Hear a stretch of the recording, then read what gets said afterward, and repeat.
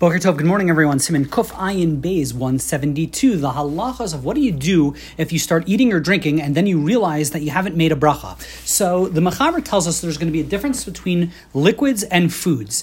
If a person starts to drink and you have the liquid in your mouth, and the Mechaber tells us Shachach vehichnis mashkin lasoch piv below bracha. You started drinking, you haven't yet swallowed.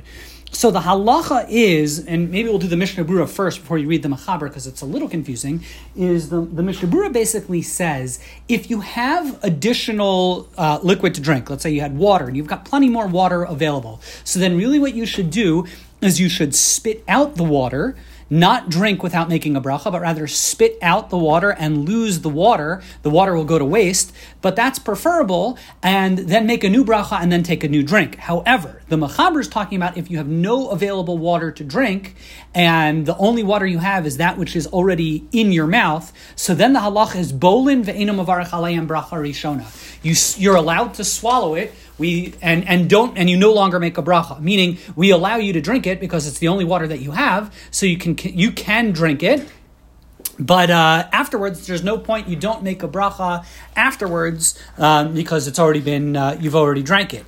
Now, when it comes to food, however, in Sif Beis, the halacha is shachach ve'ichnis ochlin lasoch piv below bracha. If a person accidentally started eating, but again hasn't yet swallowed, if a person has started eating, and you have food in your mouth, so then the halacha is imhu davar she'eno nimos im yiflatenu vivarach alav.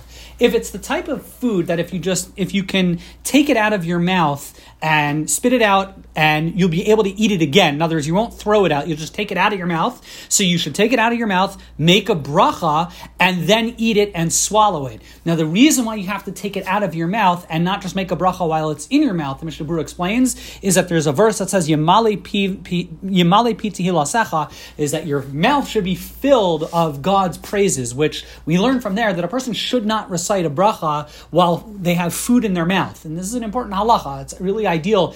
I think it's true with chewing gum from what I understand. You really shouldn't make a bracha on anything. Let's say you want to drink something and you have chewing gum in your mouth. You should really take the chewing gum out, or any other example like that. A bracha should not be recited, ideally, if you have something in your mouth. So again, if you started eating something and you realize, oh my goodness, I didn't make a bracha, you should spit that food out, make a bracha, and then re-eat it. Now, if it's the type of food that once you spit it out, you'll throw it out because it's gross, so then we say, if you'd remove it from your mouth, it would be disgusting. So then, so then what we do say is, you say you can move it to the side of your mouth and then make the bracha, despite the fact that you really shouldn't have anything in your mouth. But if the only other option is spitting it out and losing the food, so then we say no, preferable, just move the food to the side of your mouth, make a bracha, and then swallow it. Wishing everyone a wonderful day.